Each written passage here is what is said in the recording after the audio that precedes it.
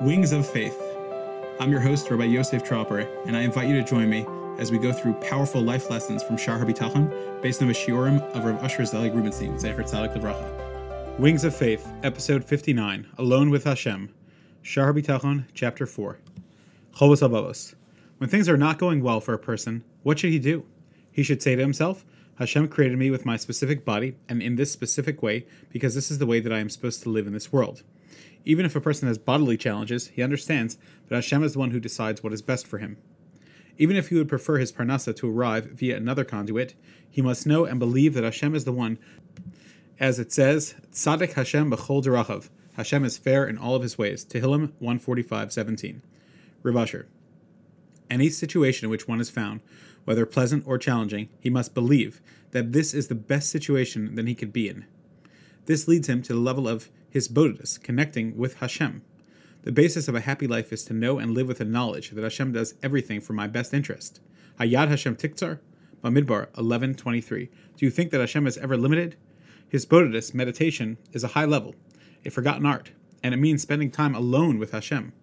As Jews, of course, we all help each other. If a Jew is in need of help, we try our best to be of assistance to him. I once found myself in Basel, Switzerland, when I was recruiting for a yeshiva. I had taken a plane from Zurich, but my luggage didn't arrive. I couldn't take my next train because I had to wait for my luggage. The only option I saw was to stay at the Basel Hilton for $300 a night without any kosher food and with the airlines offering no compensation. So what did I do? I went to a local shul to daven Mincha and Mariv. After davening, many people came over to me and inquired if I had a place to stay. I found someone who was a Yarei Shamayim, and he gave me a warm bed, supper, and breakfast, and drove me to the train station after my suitcase arrived. When I'm in Chutz La'aretz, I try to go to the mikveh every morning to remind myself to stay pure. I asked him if there was a mikveh in Basel, and he smiled, because he was on the mikveh committee. Normally, it was open only on Friday mornings for men, but he had the key and the authority to allow me to use the mikveh any day.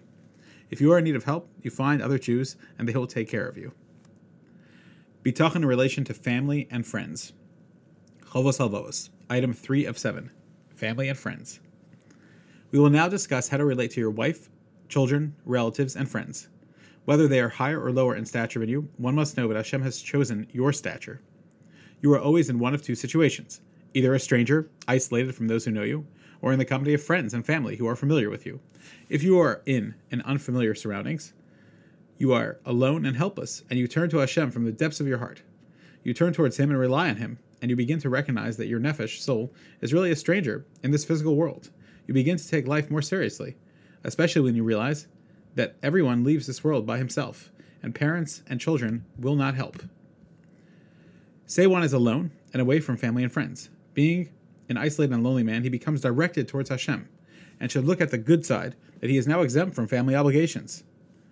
This is a gift that one does not choose, but Hashem has now given it to him for the time being. If he decides to run after this world, it is easier to make such pursuits, and if he is spiritual, this frees up his time to learn Torah all day and night. For this reason, the tzaddikim would go for a time to the mountains. The prophets would go out of their homes to focus their thoughts on connecting to Hashem. As Elisha told Eliyahu in Malachim 1:19-20, I will kiss my parents goodbye and come to serve you, to learn from you. Rav Asher.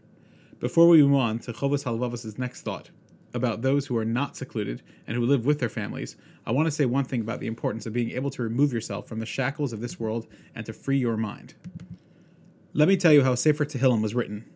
Yishai was David HaMelech's father, and he was a great tzaddik. Yishai came from Rus, his grandmother, who was from the nation of Moab.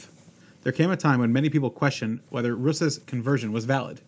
We know that the outcome was that the Beis Din concluded that only male Moabites could not marry into the Jewish nation, but women were allowed. Moavi velo Moavis. A male is prohibited, but not a female. See Yevamos 77a. Before that psak was accepted, Yishai separated from his wife in order not to have any more children until the controversy would be settled.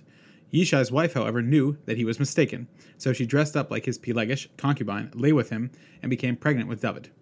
When David was born, they thought he was a mamzer, because Yishai had separated from his wife, and yet she had given birth to a baby. They ousted him and kept him separately. David said in Tehillim 69:9, Muzar hayisi lechai, I was a stranger to my brothers, hinting to the word mamzer. V'nachri lebnei imi, and estranged from my mother's children. David was the ultimate rejected from his family. And so, he went out to the field and found the Kadosh Baruch Hu in deep hisbodedus, private introspection. If he wouldn't have been rejected, he would not have found Hashem in the way which he did, and we wouldn't have Sefer Tehillim. Ki avi v'imi azavuni, v'Hashem ya'asfani. My mother and father forsook me, but Hashem gathered me in. Tehillim 27:10. When Shmuel Hanavi came to find the chosen son of Yishai to become the king, David was not even considered until all the other 6 sons were ruled out.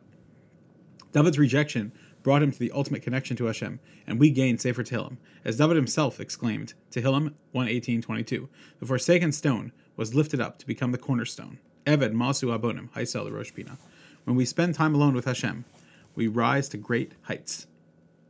I was once a guest by Gershon Liebman, 1905 through 1997, in France. There are 3 Batei Musar in the forest,